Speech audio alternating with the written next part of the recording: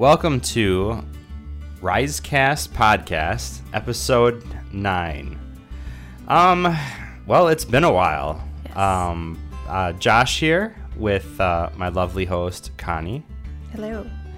And, well, we have to apologize because it has been quite some time since our last podcast. As we've always said, life happens. Where do I begin? I was traveling. I was within like 3 weeks home for maybe 6 days total. And then we had a camping trip in there with our little adventurer group. And sick. We've been sick. Had a touch of laryngitis. And it would not have been a pretty podcast. Yeah, you'll finally have your voice back this week. I might struggle a little bit, especially since I noticed I didn't bring a water bottle up here. But that's okay. We'll punch through this. So, well, we'll start out as we always do, usually with a little Atlanta United. We'll get Five stripes. Get a little music going here. Had a pretty exciting week. Atlanta United had our first home victory. Our first home game in a while. They've been on a road trip for a long time. Like the entire season. But Miguel Almiron had a hat trick. Miggy. In a 4-1 victory over the Houston Dynamo. That was pretty cool, especially when our 16-year-old Georgia boy got to go into the game too, for Miggy, and that was pretty cool because the guy that got the hat trick had a pretty good ovation, and then the crowd at Bobby Dodd just went nuts when this 16-year-old kid got his shot at being a professional athlete. Let's see what else happened. Tata Martinez got thrown out of the game. Got a little feisty after a no-card elbow was thrown at one of our players at midfield. Yeah, there was no card at all. In weeks Something past. we would have gotten a red card. That we would and have. Yeah. Well, something far less that we got a red card for, and this wasn't even called. Yeah, it was. But I digress. We don't have to whine about it. We won the game. You were trying to think of Andrew Carlton before. That's the guy. That's the chap. That's the chap. But So shout out to Andrew Carlton. He's from Powder Springs, Georgia. Not too far from here. And I believe Tata will be absent for this game because I think that he is automatically disqualified as a coach for being thrown out of the game. But I will give him credit. When the ball came to the sideline and he kicked it, he gave it a pretty good boot. Yeah, he's got a good leg. He's got a good leg. Throw him back there at goalkeeper, maybe. In other news... I don't think Khan would like to hear that. No.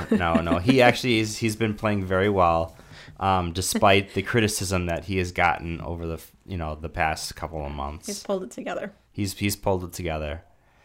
We will be playing the New York Red Bulls tomorrow. Rematch. The first game, the inaugural game, the one that we went to, was against the Red Bulls that we unfortunately lost. Yeah, quoting a movie, I want some butts.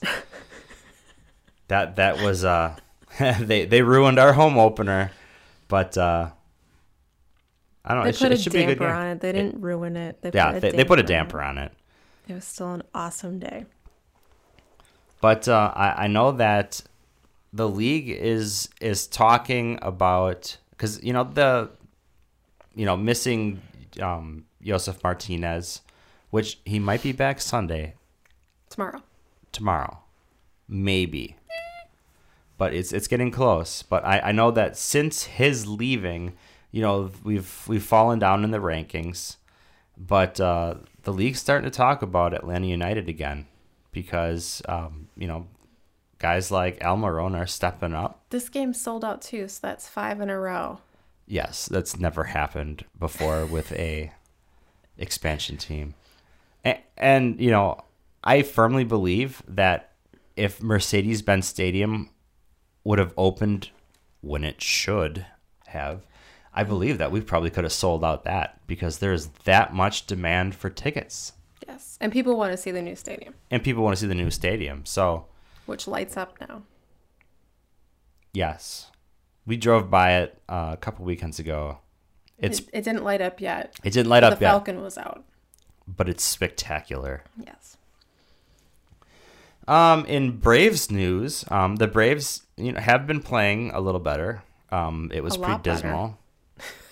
They were. You couldn't get much worse. You couldn't get much worse. We were in the basement, but currently sitting second in the NL East over the Mets. Dansby Swanson's picked it up.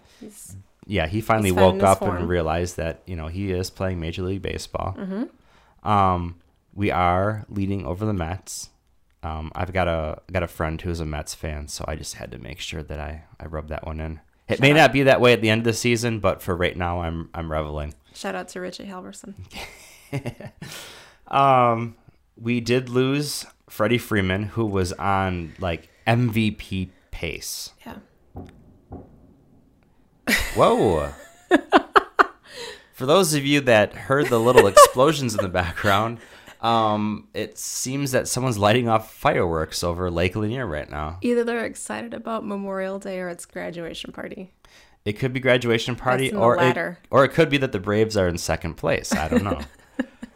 But we did lose Freddie Freeman to a broken wrist for could be as much as 10 weeks. So that's going to hurt my fantasy baseball team because he was picking up the rear for me. Milwaukee Brewers are in first place in the NL Central. Go Brew Crew. Leading makes me so excited. Over the World Series champion Cubs. Chubs. The Chubs.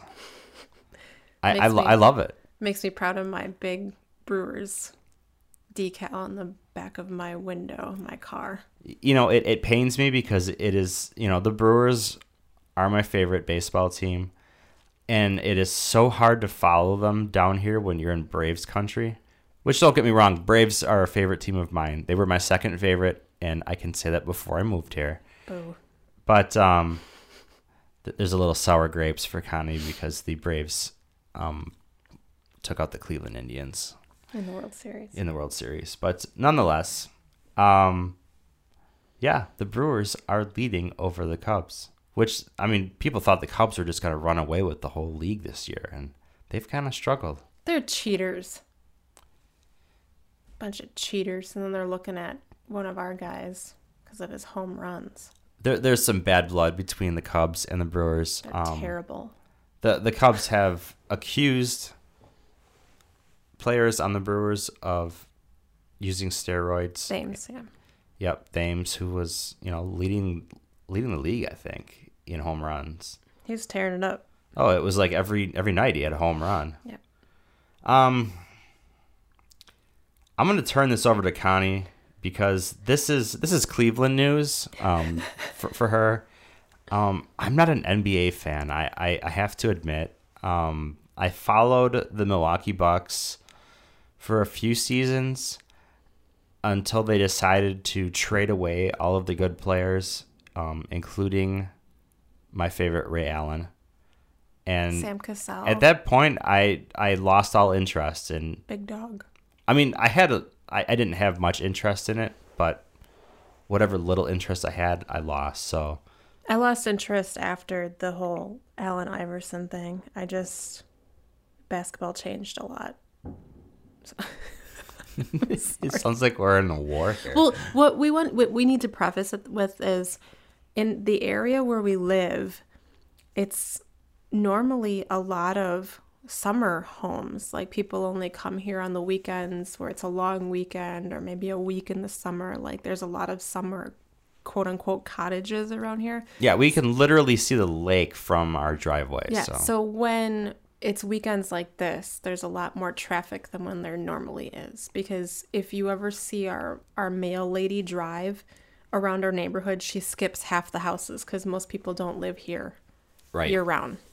So they're partying it up out there while we're in here talking to y'all. I just said y'all. You just said y'all. So, Cleveland Cavaliers, what say you?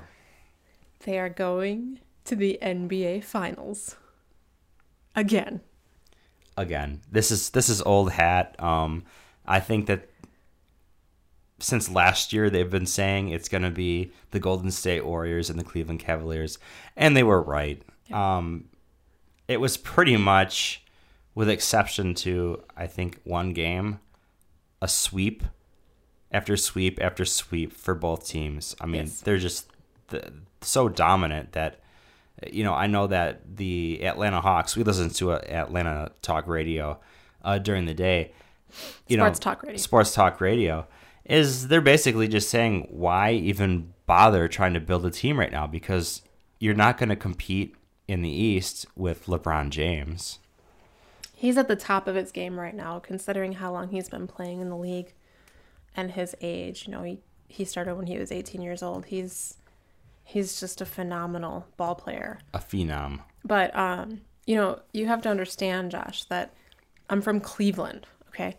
The mistake on the lake is what your dad, everyone calls it. So even though I'm not a big LeBron James fan all the time with his attitude, and I've struggled with him when he left the Cavs and went to the Heat, because he knew he'd win a championship there, like I've struggled with LeBron, but it's still my hometown. And so anytime my hometown team, like last year, the Cleveland Indians went to the World Series, I was excited for my tribe. I'm excited for the Cavs. And if the Browns could do something, that'd be awesome. Let's face it. Stop. You're not going to see much out of the Browns in the next 5 years. Hey, they had some good draft picks. They did. They actually drafted very well. One of them will not be playing, but I'm not going to discuss that. But anyways, LeBron James going to appear in his 7th straight NBA Finals. Yes. With 2 teams. Yep. That's pretty impressive. It is. That is impressive. You cannot deny the extraordinary player that he is. You can't. So. And other than that, the tribe is second in their division too. So. Yes. They're just above 500. The record's not the greatest, but they're second in their division. They are. Both World Series teams are in second place. Yeah. There's hope for the tribe. I'm more happy about the Cubs being in second place. I want them to drop to the bottom of the division. Wouldn't that be sweet? Hey, you know what Cubs stands for? With the exception of last year, completely useless beyond September. So. This is true. Sorry, Cubs fans. But anyways, that kind of wraps up the Atlanta sports in the area that we have missed over the last few weeks. But now it's time to change directions, and it is time for one of our favorite segments, Connie's Tender Bits.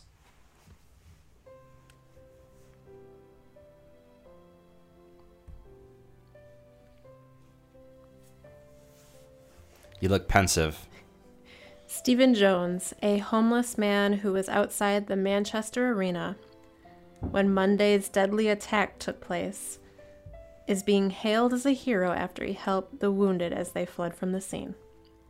For anyone who has not heard this story, this is an amazing story about something very tragic that happened this week in England, in Manchester, England, and our thoughts and prayers go out to every single victim and their families. 22 people, as far as we know now, lost their lives, and many were critically injured after an Ariana Grande concert. And a lot of those that were wounded or killed were little girls and their moms. A few gentlemen were killed, but it was mostly little girls, teen girls, young women and moms that were killed. But there was a man named Stephen Jones. As I said, he was homeless. He heard the bang. At first, he thought it was fireworks, kind of like what's going on outside right now. But it turned out it was a big explosion. And he felt the wind, and then he saw everyone screaming and running. And he and his friend got up, and they started running. But they didn't run away like most people would. They ran towards the explosion. And when they realized what happened, they saw all these women and children coming out covered in blood. And he's quoted saying, "We are human, we still have a heart, and we still have that instinct to help people out that need help," and that's what we were doing. And obviously when we were seeing children like that with blood and they were pulling nails out of their arms, there was a couple in one girl's face. It was children, a lot of children with blood all over them, crying and screaming. And if I didn't help, I wouldn't be able to live with myself for walking away and leaving kids like that. They wiped blood from children's faces. They saw one little girl, her mom was screaming because her daughter was covered in blood. And then when they took the little girl's t-shirt off, it turns out it was someone else's blood, and the little girl was able to get away relatively unharmed. They held the legs of one woman they held them up. This woman was severely bleeding, and they held her legs up waiting for the ambulance to arrive because they were afraid of her bleeding out. And so this man, in the midst of something so tragic that is scary, and there's people running and screaming, there's mayhem, there's little kids being trampled because everyone's just trying to run away from it.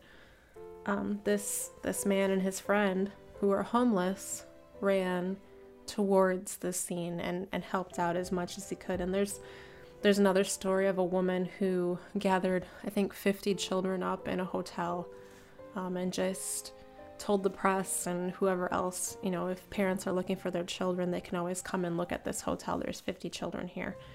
And so in the midst of something that is just so tragic and unfortunate and just heartbreaking, there are still amazing, awesome people out there. And to hear that this man was homeless, that I have a special place in my heart for the homeless, and those that are less fortunate. To hear, that this was the first thing that he thought of, was to run and help people. It just shows you that it doesn't matter what walk of life you come from, you can make a difference. It truly was an amazing story because, the man was homeless. He's got every reason to be a disgruntled person for how his life has turned out. Mm-hmm. Truly in that group, as the Bible calls, the least of these. And yet he selflessly went to go help people after a bombing. Mm-hmm. Praise the Lord for people like that. Right. Absolutely. That would put all their differences aside to help people. Right. And now because of this selfless act, he's now getting housing for 6 months for free. People are... He should. Yeah, there was a GoFundMe started for him where they're giving him some money to kind of get his life back together. And so, it's a reward for him for doing the right thing. God is blessing him with other people that see this heroic act, and can't help but be compelled to do something as well. So it just... love always conquers hate. Always. Love always wins. That is true. Well, thank you for that tender bit, Connie. You're welcome. It was always a favorite segment of mine to listen to. Thank you. Before we move on to our main topic, all time, we have surpassed 8,000 hits. Praise God. And well, I don't know how it happened because I mean we've pretty much been non-existent for the last 3-4 weeks, Yeah, I'm but sorry. everything keeps spreading like wildfire. I mean, looking at some of the stats here, 7% of our listeners are from the United Kingdom. It's amazing. So maybe, I mean, they're well aware of that story, but And I just want our friends in the United Kingdom to know that, it breaks our hearts too. And we're praying for you and you're in our thoughts. And, just know that you are not alone, but there is hope. There is hope found in Jesus. And one day there's not going to be any more of this. That's what we have to look forward to. amen. In the United States, we've picked up some listeners in New Mexico, Shout out to New Mexico. Albuquerque. I want to do a sing Albuquerque is a turkey. Albuquerque was a turkey, and he's feathered and he's fine. That was a song that our lovely kindergartners brought home this past Thanksgiving. One of Emma's favorites. It especially when I sing it off key, which I'm not going to do on this podcast, but we'll save that for an extra sometime. maybe an extra. Maybe one of It'll those. be a B-side. Yeah, a B-side. It'll be one of those where you have to pay to listen to I'm it. showing my age there. A B-side. A B-side, yes. Millennials right now are like, what's a B-side? What's a B-side? Yeah. Ooh, 8-track. Bust out my 45s. Our top 3 though: Georgia, Wisconsin, go Badgers, and Virginia. Virginia. We have people listening in Virginia. Shout out to Virginia. Shout out to Virginia. I'm going to come your way someday and check out the Shenandoah Valley. That is on my list. It is. So It's on my list. And West Virginia Tim and his geocaches. geocaching, yes. That's a whole nother podcast. That's a whole nother podcast. We'll have to get Pastor Jaylee on the podcast for that Yes. one because Yes. he actually needs to be credited with getting us into geocaching. Absolutely. And we need to get that one in our church lot too going. Yes. We need Yes. to build yes, that. we That's a do. summer project this year. So yeah, Georgia, Wisconsin, Virginia, and South Carolina. And Wisconsin. Yeah. That's what I said. Number 2. Colorado, North Carolina, all over. Wow. You guys are awesome. You're so awesome. But we'd love to hear from you. ProjectRisecast@gmail.com. Just let us know you're listening. Yeah. Send us a little, hey, listening from Timbuktu. Timbuktu Okay, moving on. on Mexican radio. We are just all full of... We had ice cream just before with the kids, so might be a little bit of a sugar high talking here. But we will have to digress because the topic of this podcast is not a happy one. No, but it's something we need to discuss. It's something that needs to be talked about, and that is depression. I don't know how to segue into that any differently, so we're just gonna roll here. Yeah, I mean, There's a lot of Gen Xers committing suicide yes. through depression. Why is that? Well, I mean, there's a lot of different theories as to why this is happening. But, one of the reasons that we really I'm just going to open up here. And that's one of the reasons we haven't even had a podcast lately is because it's something that I've been struggling with. It's something I have struggled with my entire life is depression and suicidal thoughts. And, spoiler alert, it's it's just something that's plagued me my entire life. It's something that, I've sought counseling over before. It usually stems from, me not getting along with a certain person that I'm close to or a coworker. I don't do well with conflict. I don't do well with when people don't get along and there's just strife and drama. And I'm kind of one of those people that I like to just be happy-go-lucky. I like everyone to just get along. Like, I'm kind of, you can say what you want, but I'm kind of like one of those kumbaya people. Like, I'd rather we'll talk things out and we'll get it all out there and then we'll be good. But some people aren't like that. And it's hard for me to get to that point, but I feel so much better once I do. But I tend to internalize a lot of things. I tend to hold a lot inside. I'm usually not the type of person to lash out or even express how I'm feeling because I never want the other individual to feel like I do.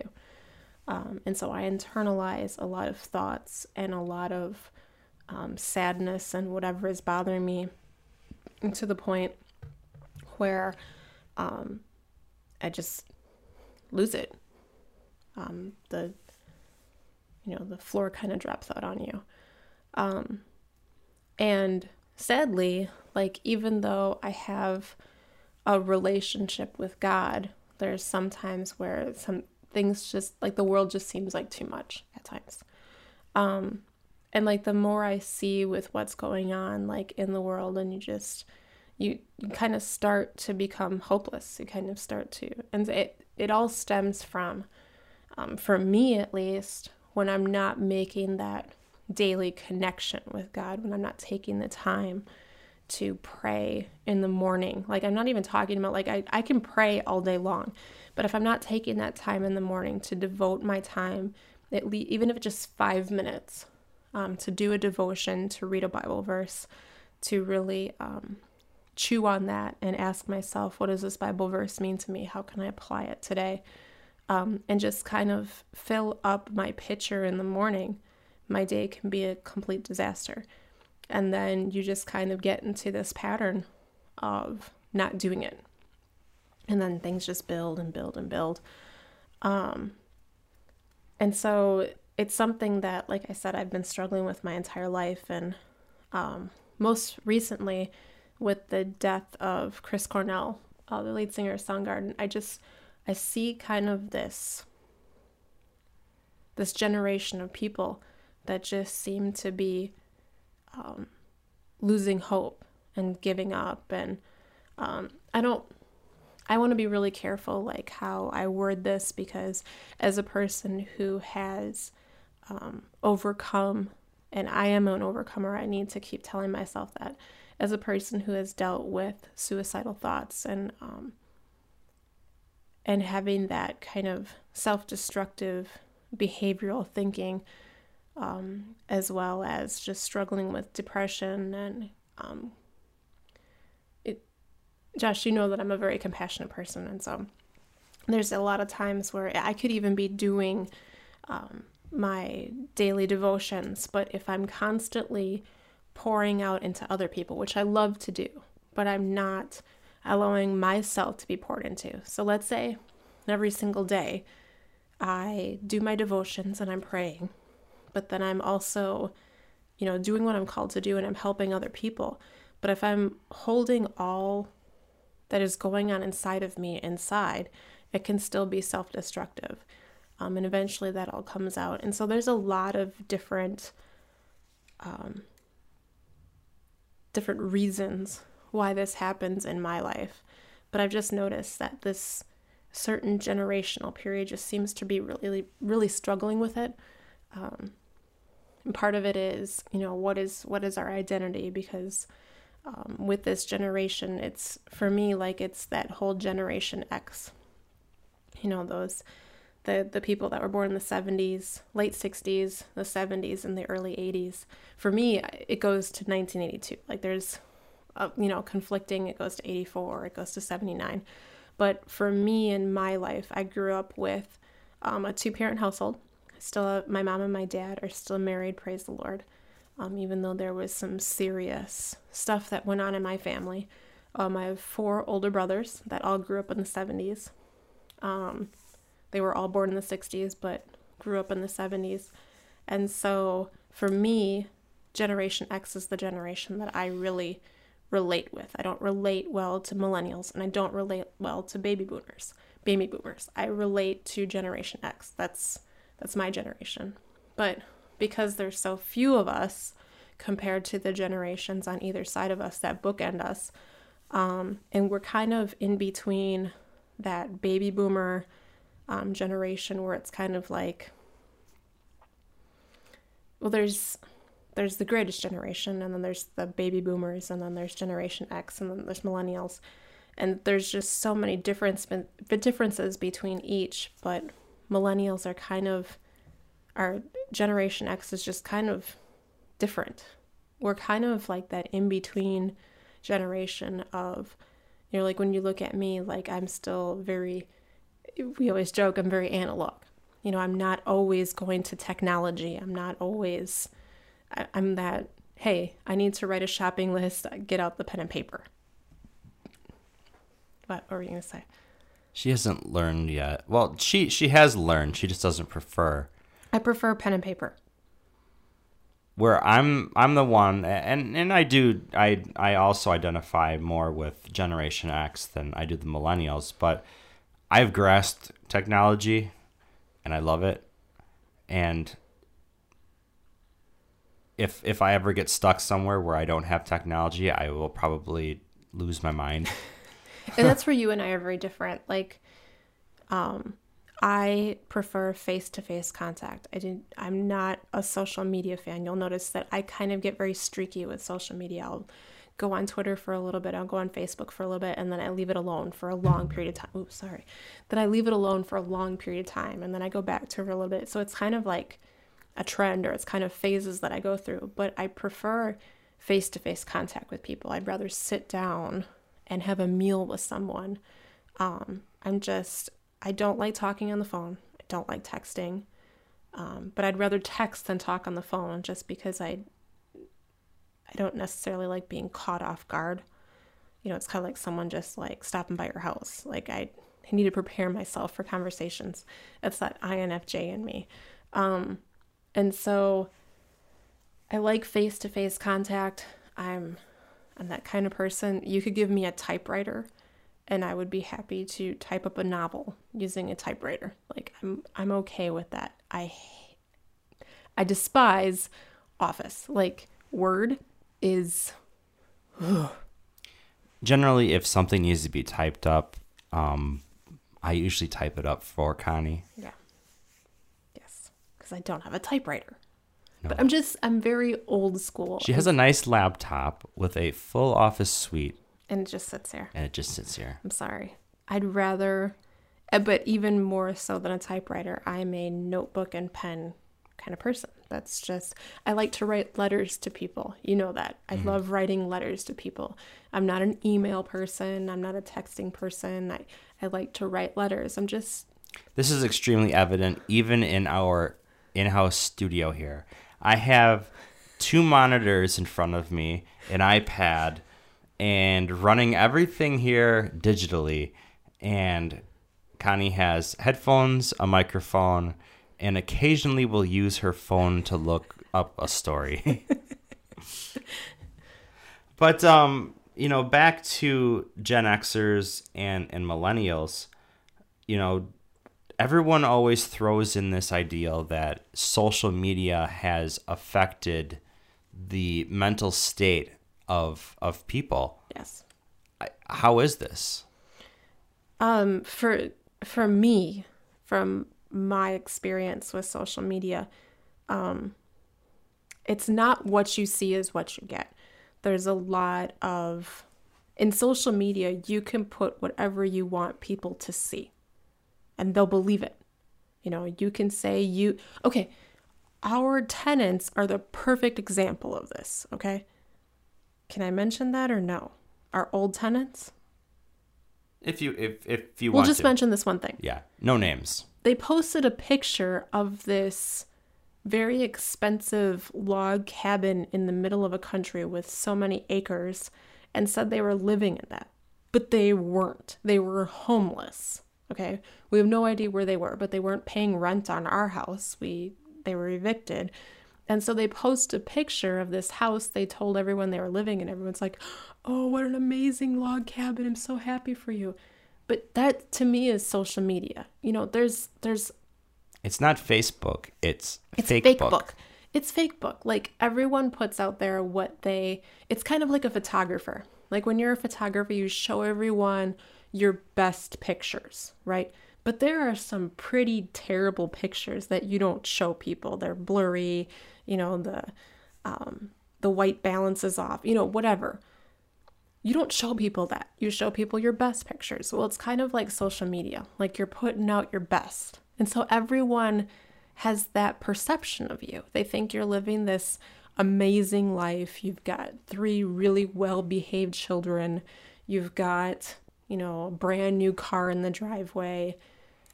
All this stuff. And that's what it is. It's an emphasis on stuff. You know, you're calling your blessings all these things that you own, but you're not putting out there what you're struggling with. You're not putting out there that your husband has a pornography addiction.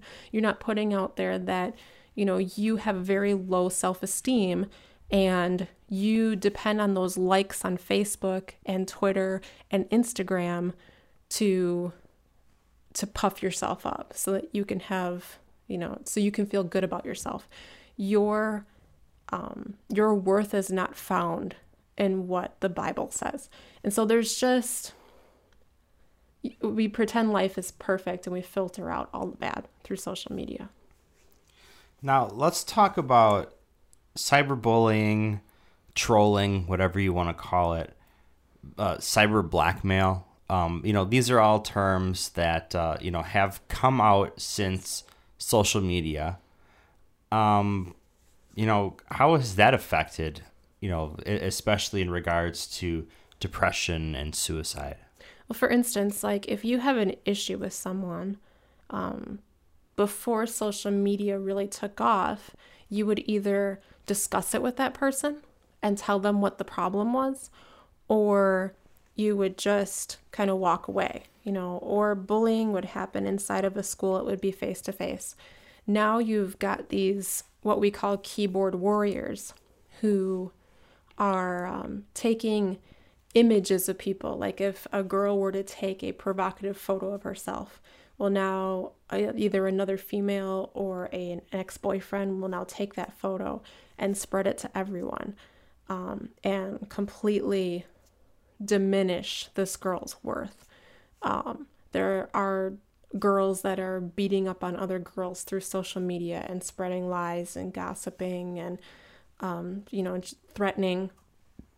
Or you've got boys doing this to other boys. You've got people doing this to someone who comes out as homosexual or transgender, or you just got a whole bunch of keyboard warriors out there that you've now through social media given them a boldness that they would not have otherwise face to face. They're cowards. Mm-hmm. They're absolute cowards. I saw a recent story of, I don't remember what the age was, 11, 12, 13, where this boy and this girl were supposedly in a dating relationship. Whether that was age appropriate is beside the point. You know, a 12-year-old has no business, in my opinion, of dating someone. Yeah. But regardless, ended up where her friend texted this boy that his girlfriend had just committed suicide. It was a complete prank, but he took it seriously and ended up committing suicide himself. And, you know, now they're talking about, and I don't know if they've done it yet, but, you know, pressing charges on this sort of thing. Yep. You know, that's a perfect example of what, you know, that it wasn't necessarily social media, but it was the use of electronics, right? Text messaging of how this affects kids, millennials. You know, it's real. It's a real problem. Yes, and it's I don't want to say that it's just affecting Generation X. It's affecting my generation completely differently than it's affecting millennials right now. Millennials are dealing with something completely different, and I don't want to diminish what is happening to millennials right now, because there are a lot of young people that are sadly losing their lives because of cyberbullying, because of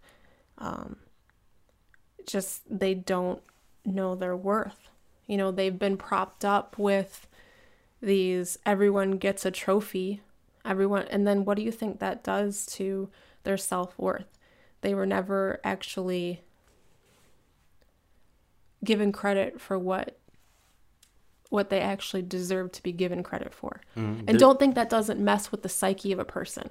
You know what I mean? Like, yeah, they're happy that they got the trophy for participation, but at the same time, they have to live with that. The only reason I got this trophy is because I participated. What do you think that does to their psyche? Well, newsflash, there's no participation awards in life. Right.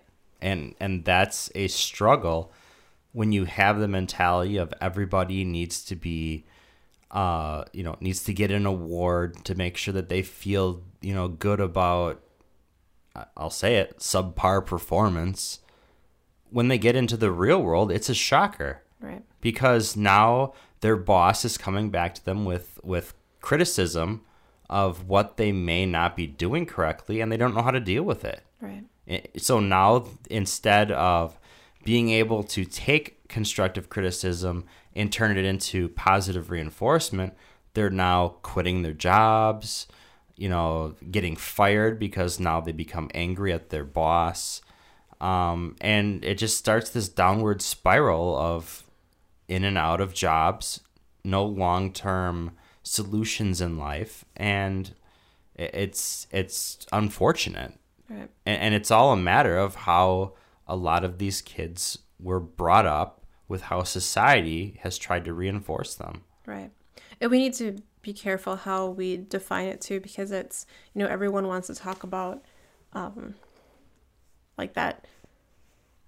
I don't want to say self-realization, but your how you feel about self and your self-esteem.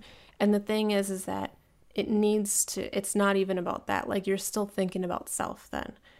If we all got back to the basics about who God is and who Jesus is, and knowing that we are created in his image and we are created for something so much bigger than anything we could even imagine, and that is where our worth comes from, and not from what other people think about us and not other people's opinions about us, that we live 100% for God, and that our worth comes from him and for his glory. It would just be a completely different thing. And so, though I do appreciate, and I myself have gone to counseling. I've specifically used Christian counselors because they always know to point back into that direction of making sure that you are going back to scripture, you're going back to the Bible, you're learning where your worth comes from. It's not about what can I do to make myself feel better? And every single social worker or psychologist that I've ever talked with never pushed medication right away. It was something that later on had been asked, do you feel like you need something to kind of help you get through the day? And I said, no, I just need to relearn those coping mechanisms and where to go, which Bible verses to look through to help me realize my worth again. Because as long as I continue to rely on myself, I'm always going to fail. And I'm always going to fall short. But if I rely solely on God, and him is where I need to get my joy from, not from self, not from anything that I have done or I can do, totally relying on him for joy and for motivation, and for that satisfaction that I'm looking for, and living for him and not for other people's standards, or even my own. That is what's going to lift me up. Now, within social media, voyeurism is huge. there seems to be an expectation that because you opened a Facebook account, there's now an expectation to an open window of your life. Do you think that people are putting too much out there? Yes. And, is that affecting, that just leads to bullying and trolling because, okay, 90% of what you put out there is that controlled view on your life. My life is great. I have, $1 million in a great house, but you slip up and you put what's been going bad, what drama's in your life right now. Right. And people prey on that because it seems, I don't know, people seem to get more into the drama than wanting to hear about your kid graduating high school. Oh, absolutely. Like what I can post Bible verses and, uplifting devotionals and uplifting songs, Christian music, and no one will say a thing, but you post something about, something that happened at work or with a family member or with a friend, and you put drama out there and people are all over it. It's like white on rice. Like people cannot stay away from it. And that's the other aspect of social media. There are the people that put things out there that they kind of put this facade of what their life is. And then there's another group of people that they use social media as their diary. And this is something else that we're going to kind of go into is like the do's and don'ts of social media as stated by Project Rise. Is your own discretion. Episode 10 coming up. Episode 10. But, and this is something I'm just going to dabble in a little bit right now, but there are people who, there's the facade that everything's perfect and, you're the perfect little family and the perfect couple and blah, blah, blah, blah. Then there's the other side where there is that person and everyone knows this person. Have mercy, like, bless their hearts, as Southerners would say. Everyone knows at least one person. They just put it all out there. And like everything is like, I'm a little black rain cloud. Like, it's like Eeyore. You know what I mean? Like everything is wrong. There's nothing going right. Everything is wrong. Life stinks. And it's because they get gratification off of that. They get attention off of that because people, it's kind of like fishing for compliments.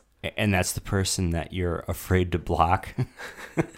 Yeah, because I want to be careful. Like everyone needs love. You know what I mean? And everyone needs grace and everyone needs mercy. And you just have to approach these people in a different way because they're very sensitive. I'm one of those people, I suffer with depression and feeling like Eeyore, but I hold it inside. And then there's these other people that it's just like, man, like, I don't even know if I could be you. Like, the sky is falling. You know what I mean? Like, I'll confide in people that I'm very close to, but these poor people put it out there for everyone to see.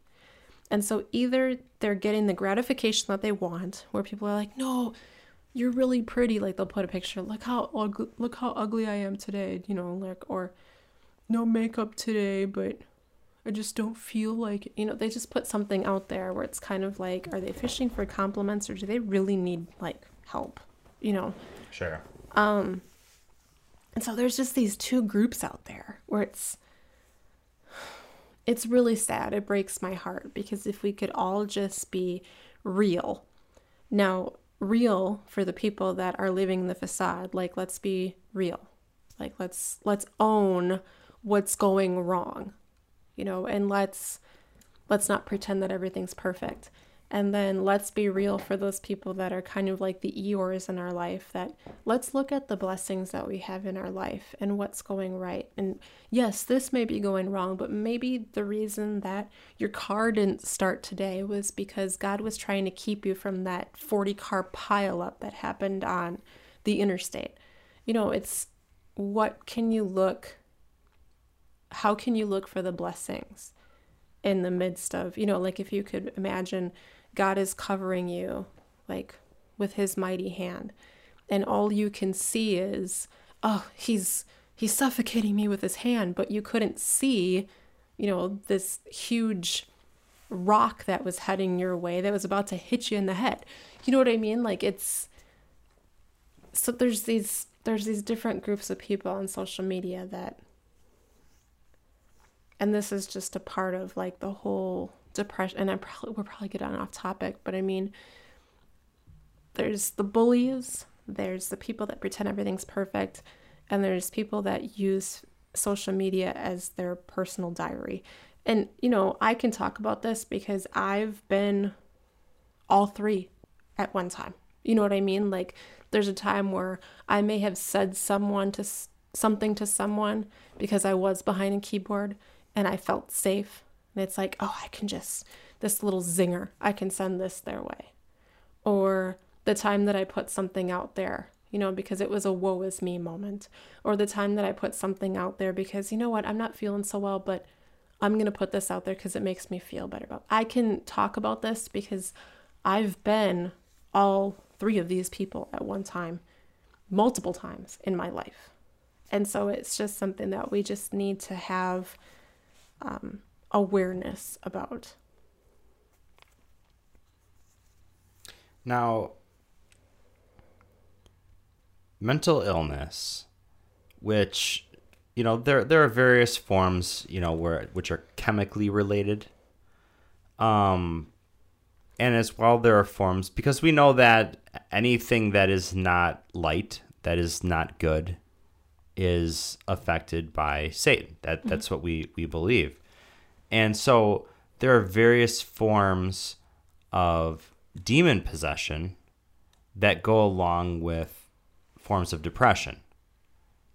Now, that's not saying the person is evil, but they could very well be being affected by Satan whispering in their ear, "You're not good enough," and wallowing in that. Mm-hmm. Now, and let's be honest, we are all susceptible to that. We are all susceptible. There is not one person out there that is not. I mean, Satan even tempted Jesus. Absolutely. And demon possession is a real thing. Mm-hmm. It doesn't always mean the snarling, rabid, naked man running through the wilderness. It's, we've all heard the term a walking alcoholic. Mm-hmm. The same thing goes for a walking demoniac. Mm-hmm. There are people that look and appear normal, but are being weighted down by Satan through demons. Now, there are some people that will, if you come across as you're being depressed, that they'll say, well, that's just demon possession, and that's why you're struggling. Please don't do that. If you are listening right now and you do that, as a person who suffers from depression, please don't ever tell someone that they are demon possessed at the point. Like, you want to do more damage to the person, tell them they're demon possessed. And I can say this because I know the effects of the enemy whispering in my ear and telling me I'm not good enough. I'm never going to be good enough. I'm not worth salvation. I'm not worth Jesus dying on the cross. I'm not worth my job. I'm not worth my children. I'm not worth my husband.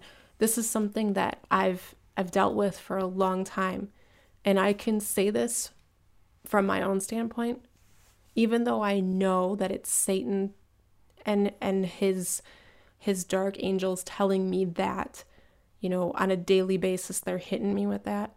There's always something where he's like, yeah, you messed that up because you stink. You stink on ice. You're a horrible person. You know what I mean? Like, those are thoughts that when you are not spiritually connected with God and making that, I mean, he'll even do it when he knows that you are, because he's trying to get you off course. But please, whatever you do, do not, when someone is struggling with depression or mental illness, come out and say, we need to pray for you because demons.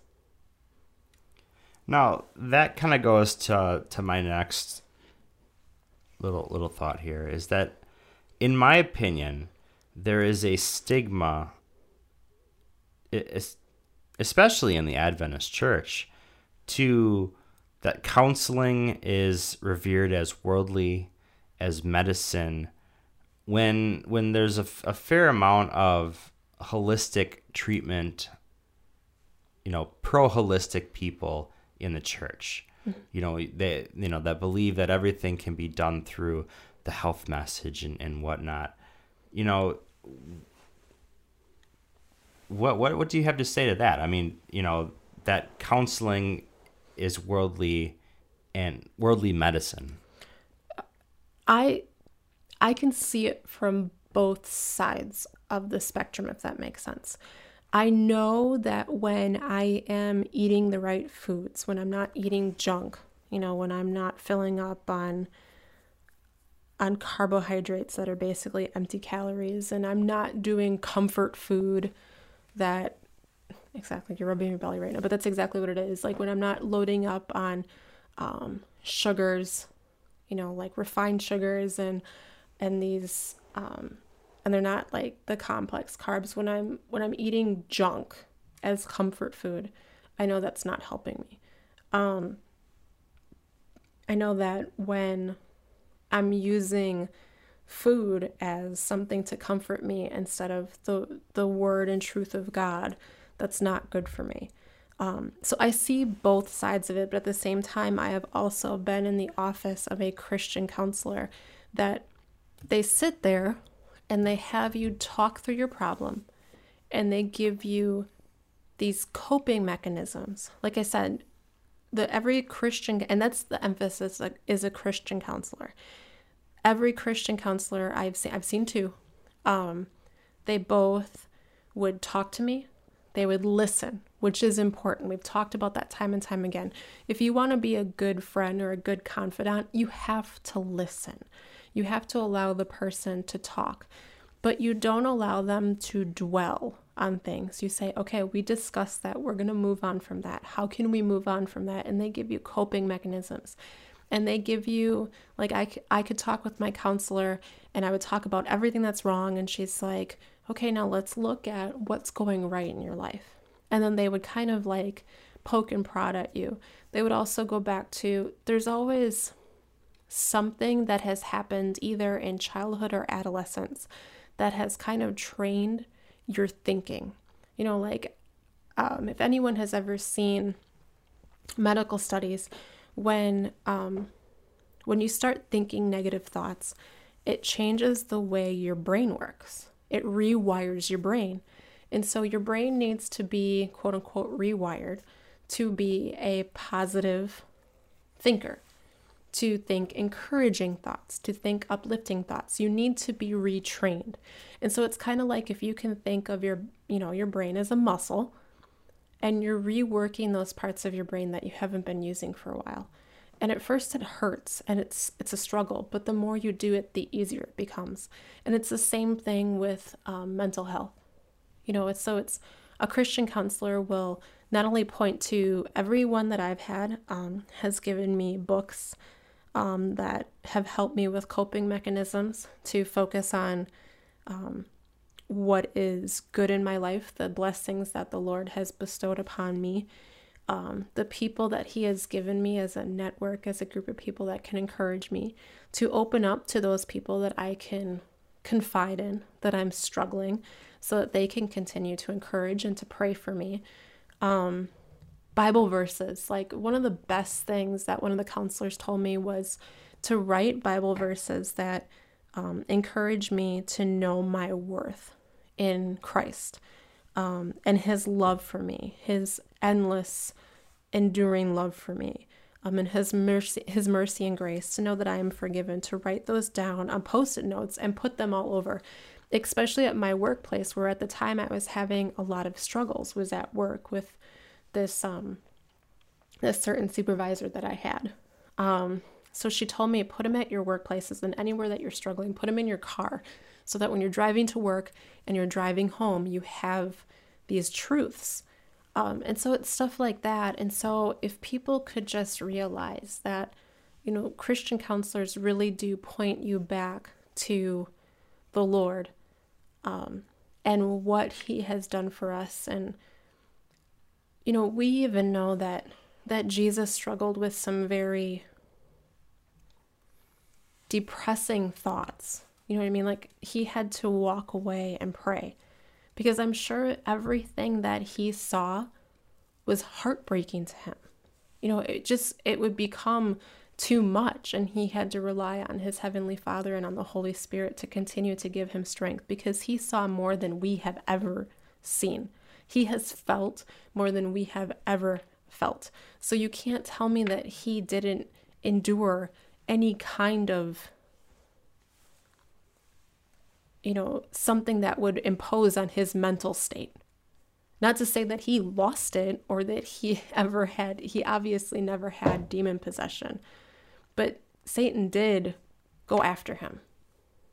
You know what I mean? He was relentless because he wanted God to fail. Absolutely. I firmly believe that Jesus was tempted with everything and some of what we have been tempted with here on earth. Now, and just think of it, is that you're not being tempted with everything there is in the world. You're being tempted with things that Satan knows will trigger you. Yes. He knows our hot buttons. Now, picture getting that thrown in your face plus everything else out there. Thank you, Jesus. Absolutely. For not giving in, because, we've said it before. He never asks us to endure anything he himself did not have to endure. So we know. Absolutely. We know. You can't tell me that Jesus didn't go through some variant. I mean, I don't think it was downright depression, but there's probably a point when you're like, man, is this really worth it? It was, he sweat blood. Absolutely. The stress that he had to endure, not just physical, but mental stress. A mental toll that it took. And so that's the important thing, is just pointing back to, who our Redeemer is through all of that. Who we know that we're not alone, because he himself endured it. He knows exactly what we're going through, and he knows exactly what we need. So why not go to the one who is our counselor? He's called our counselor for a reason. You know what I mean? In the book of Isaiah, it says counselor. So he is the number one counselor. He knows exactly, when you think of a counselor, let's say you're a drug addict. Are you going to listen to someone who's like, I've never done drugs, but let me tell you how to do this? Or are you going to talk to someone who has themselves been a drug addict? They're recovering, or they've recovered. They've been clean for 20 years, and they can relate to you. I want the counselor that can relate to me, and that's Jesus. Jesus can relate to everything that I have been tempted with and everything I have been tried with, because he himself had to deal with that. Absolutely. He suffered that for me, and he suffered that for you. Absolutely. Now, we've heard this before, is that, okay, someone that's suicidal, and you have a couple different tactics that you would try to use to talk them off the ledge, per se. One of them is the guilt trip. Well, you're only doing this because you're being selfish. Mercy. I can tell you that as a person who has struggled with suicidal thoughts, the last thing I thought of was, a lot of people are like, well, this was the final, how do you even say that?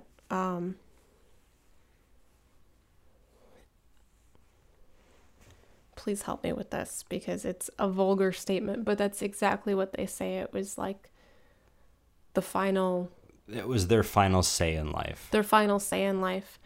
And for me, the suicidal thinking was never that. It was, I don't feel as though I can endure this pain anymore. I don't feel like I can overcome this pain anymore. I feel as though I'm a burden to my family and those around me because I'm not happy anymore. I'm not full of joy. I'm not fun to be around because I cry all the time and I'm frustrated. And more of it is, it's a burden that you carry, is why, for me at least, that I wanted to end my life, is because I just felt like I wasn't worth anyone's time anymore. Eventually people were going to stop listening. And so to say, like, I'm not saying that there aren't people out there that didn't do it for selfish reasons, but I think there's a lot of people out there that struggle with mental illness and suicidal thoughts, that they just really don't want to be a burden to their loved ones anymore. And it's to the point where, the best way that I can put it is, if you are in a cave, like a pitch black cave, almost a mile underneath, the Earth's surface. So you're in pitch black. What eventually happens to you? If you've been in that for an extended period of time, just pitch black, you become blind. Mm-hmm. Our bodies are built that when we don't need something anymore, obviously you don't need your eyesight in pitch black. Your body allows other senses to become more refined. Taste, touch, hearing. And so you lose your eyesight. Well, it's the same thing with depression. When you have been in darkness for so long, for an extended period of time, that's all you can see is darkness. You can't see light. And once you finally do see light, it's blinding to you. It is absolutely blinding. And it's like you kind of don't know which way to go. And so for someone who is struggling with mental illness and with depression, you have to understand that they are just at that time in complete darkness. And you have to do what you can to not push them into the light because they're blind, but you have to take their hand and slowly help them out and walk with them. Well, and the main point why I wanted to bring that up was when you're trying to counsel someone who is going through depression, don't just, especially suicidal thoughts, you have to try to understand their position. It's not that you have all the answers, because you will find that when you're trying to counsel someone with, nothing that you will say will immediately turn them around. Right. It's offering time after time positive affirmation that they are worth something, that they are valued, that God loves them, that you love them. So when someone is on the ledge ready to jump, it's not because most times that they're trying to be selfish. So don't try to guilt them into not going through it. Give them the reasons why they shouldn't go through it. Right. That's what trained police officers that are trained in this line of duty, where they have to think on their feet and they kind of become, what's the word for it? Negotiators? Yes, they become negotiators. They don't just go out there and grab the person. They talk to them and they listen. And that's the biggest thing, is like when someone is going through a very, very dark time in their life, what they need someone to just sit there and listen with them, and they need you to just be there. Like, for instance, when I got the call from the homeless girl that we've been helping, and I got the call from a pastor that said that she was suicidal, and I needed to call her immediately when we were at Collegedale. I called her, and it was the scariest call of my life, because you never know what's going to happen on the other end of that line, especially I've experienced it. You know what I mean? I've been that person that wanted to end their life. And so being on the other end of the line, you just don't know what you're calling. You don't know what you're walking into. And so calling her, it's just she's hysterical and she can't stop crying. And so it's just like listening to her, even though I couldn't even really understand her through the sobs, it was just allowing her to just talk and to just get those things off herself or off her chest. And then once she started to calm down a little bit, just those little affirmations, like, can you give me 1 more hour? Can you give me 2 more hours? Can you give me 3 more hours? Will you allow me to have someone come visit you? And it's just those little baby steps. I'm going to take little baby steps with you. And so that's exactly what I did with her. I talked with her, then I prayed with her. Once I prayed with her on the phone, things really started to just change. And then I called someone who was in the Atlanta area and said, can you go pick her up right now? She needs someone to be with her. And not necessarily, someone who's gonna, you can't do this. I just need someone to just be her friend right now because I can't be there. I'm 3.5 hours away. And so calling someone to go spend time with her, to pick her up and just minister to her. Well, I think you hit a key point there, is that when you are dealing with someone that is depressed, you're going into battle in essence. Absolutely. It's a spiritual warfare. It's spiritual warfare. Now, you may not want to bring that feet up when you talk to the person, as we mentioned before. Please don't. But deep down, it's spiritual warfare. Yes. You are not fighting flesh and blood. No.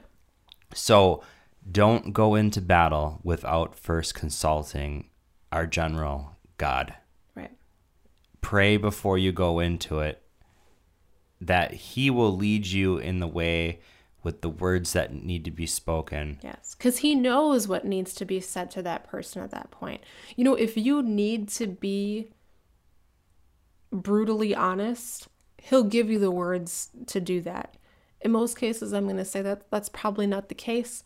But if you pray for the words for your lips to be anointed, that the words that he needs that person to hear to come out, they're going to come. Mm-hmm. And I guarantee you that if you don't consult with God and pray about it, all of the words that you will speak to that person, because we know this is not a flesh and blood war, but a spiritual war, is spiritually, those words will get turned around and thrown right back at you. Right. Or you could inflict more wounds. You can inflict more wounds, or they're going to turn every word that you say around back on you. Right.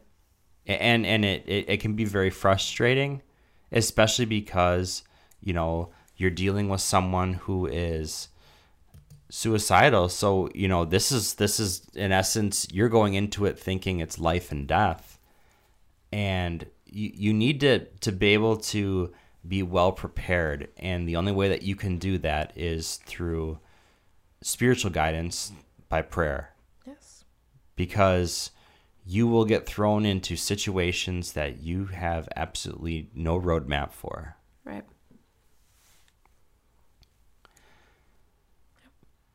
Well, we've hit the... I do think we need to, if we can... Oh, we can still. What would you like to cover here? Once again, just kind of going into... just realizing that society is hurting.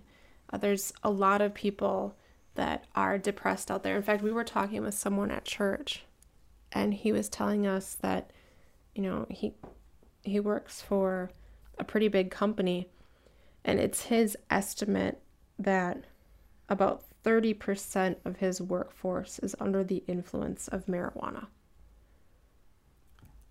He oversees, in a managerial aspect, a plant of, I think he said 1,400 people. In his plant. But total, there's like 5,000 people. Yeah. So 30% of that. 30% of about 5,000 people that are under the influence of marijuana. And they're finding these numbers are staggeringly increasing as years go on. And I can't help but think that this is interconnected with, what do we think of with marijuana? It's something that people use to relax, feel better, to feel a little bit, kind of take the weight of the day off. And so people, instead of going back to what our roots are, they're looking to alcohol, they're looking to drugs, they're looking to all these outside sources for enjoyment and happiness and joy, when that can only be found in Christ alone. People feeling like they aren't good enough.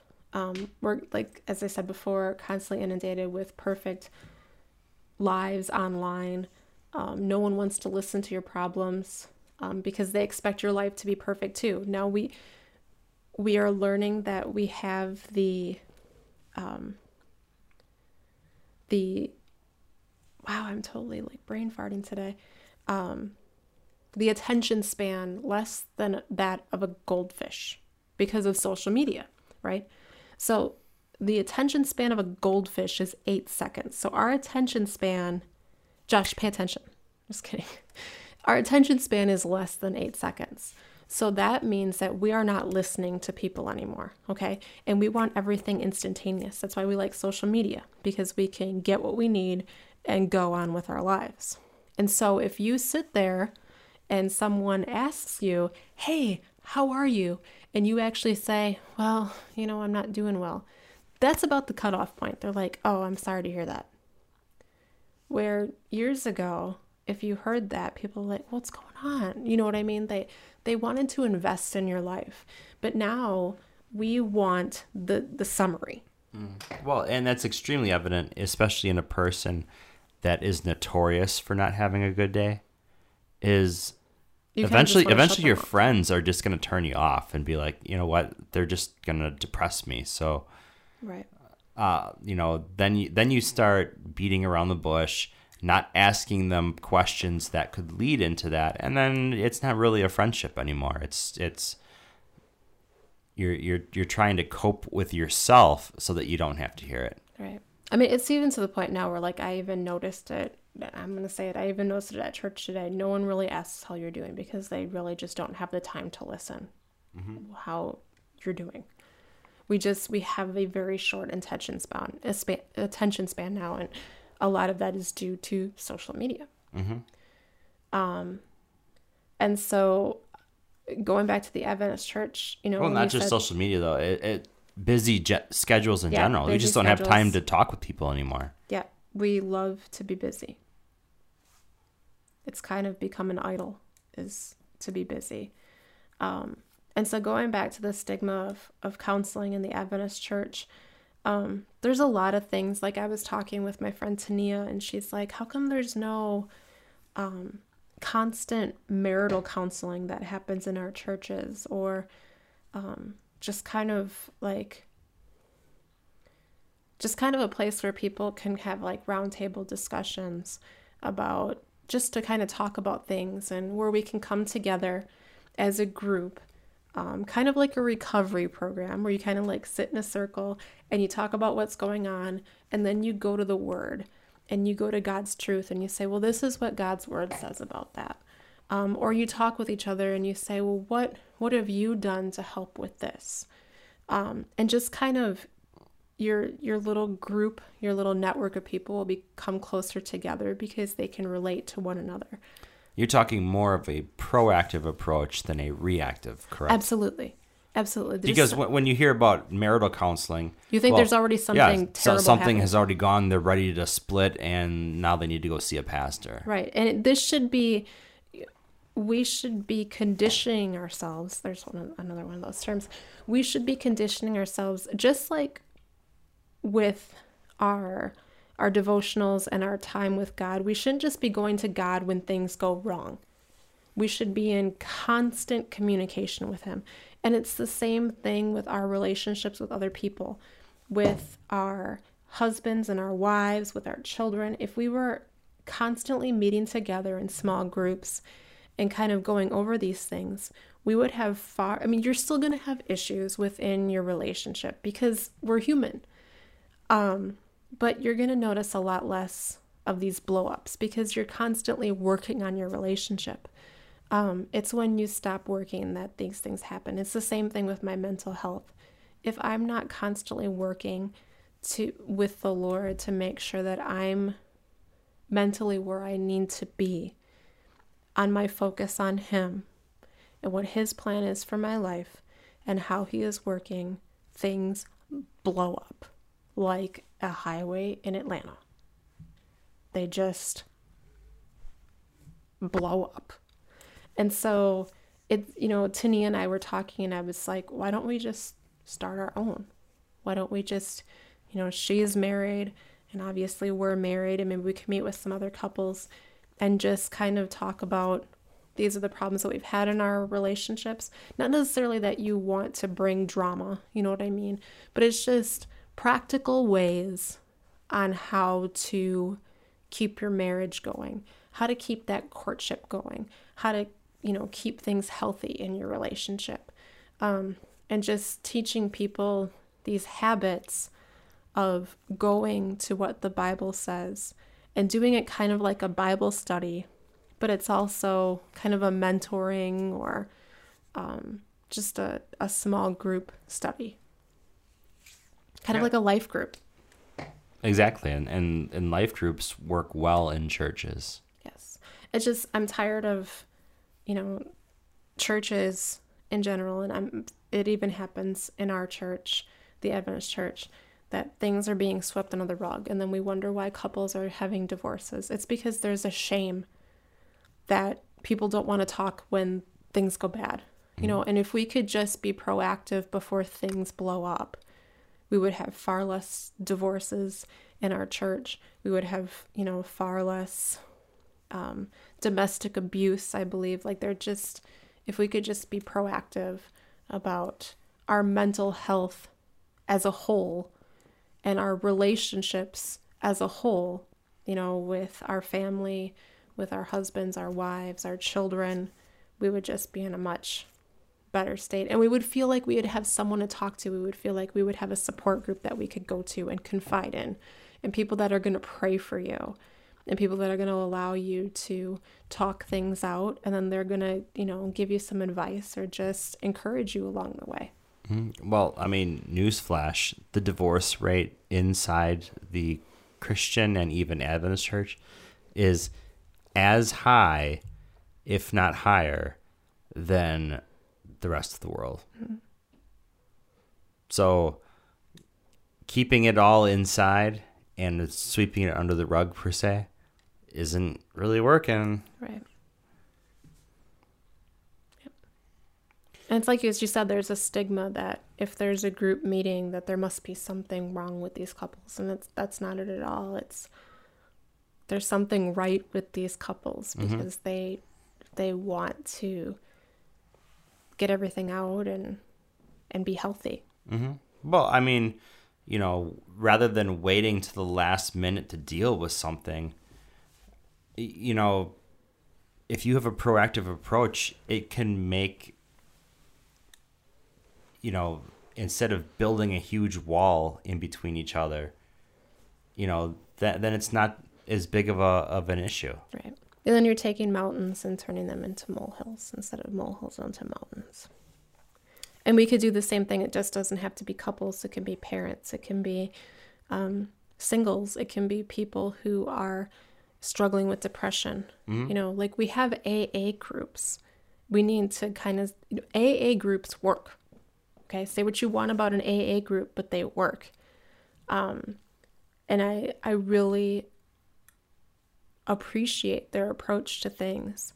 And I think there's a lot that we could learn from organizations like that and how we can apply it in our own churches. We're not necessarily even, it's not even just about Adventists that are struggling with this. You can start bringing in people from your community Absolutely. Well, everybody has stress. Everybody goes through it. So, we all need to be very cognizant as to how we deal with it. Yep. And then we can finally go back to being that movement that cares about people and what's going on in people's lives. And we can be more than just talking about it, but actually doing the work. Amen. Well, any closing remarks before we sign off here? Yeah, I can't believe that I actually opened up about depression and mental illness, but it's very real. And I just want to say, if you are struggling with suicidal thoughts or mental illness, if you are out there right now, and especially if you are in the United States, I just want to pass along the National Suicide Prevention Hotline, or Lifeline. These are people who are ready to listen to what's going on in your life and hope, and are willing to give you the help that you need. And that number is 1-800-273-8255. Again, that's 1-800-273-8255. And this is a lifeline that provides 24/7 free and confidential help to those who are suffering with depression and suicidal thoughts. As someone who is an overcomer from this, there is hope. And I encourage you to, if you do not know who he is, I encourage you to know or to learn about Jesus. Find any way that you can to learn about him, because he loves you very much and you are very worth the life that he gave you. Amen. Well, thank you for that, Connie. And, hopefully that this podcast can help someone, especially as maybe it's just getting them pointed in the right direction for help. Well, we are tentatively planning on doing another podcast, possibly tomorrow night. Please. Since we kind of were lax in the past few weeks, but we're going to talk about social media etiquette 101. We'll have a little fun with this one. We're not going to try to be all doom and gloom. Roger Hernandez would love this one, because I know we're going to talk about some of his pet peeves. Absolutely. But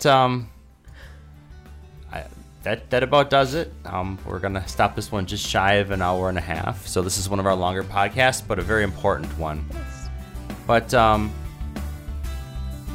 thanks for listening, everybody out there. And this is Josh and Connie signing off. And have a great day. Be safe out there. We'll see you next time.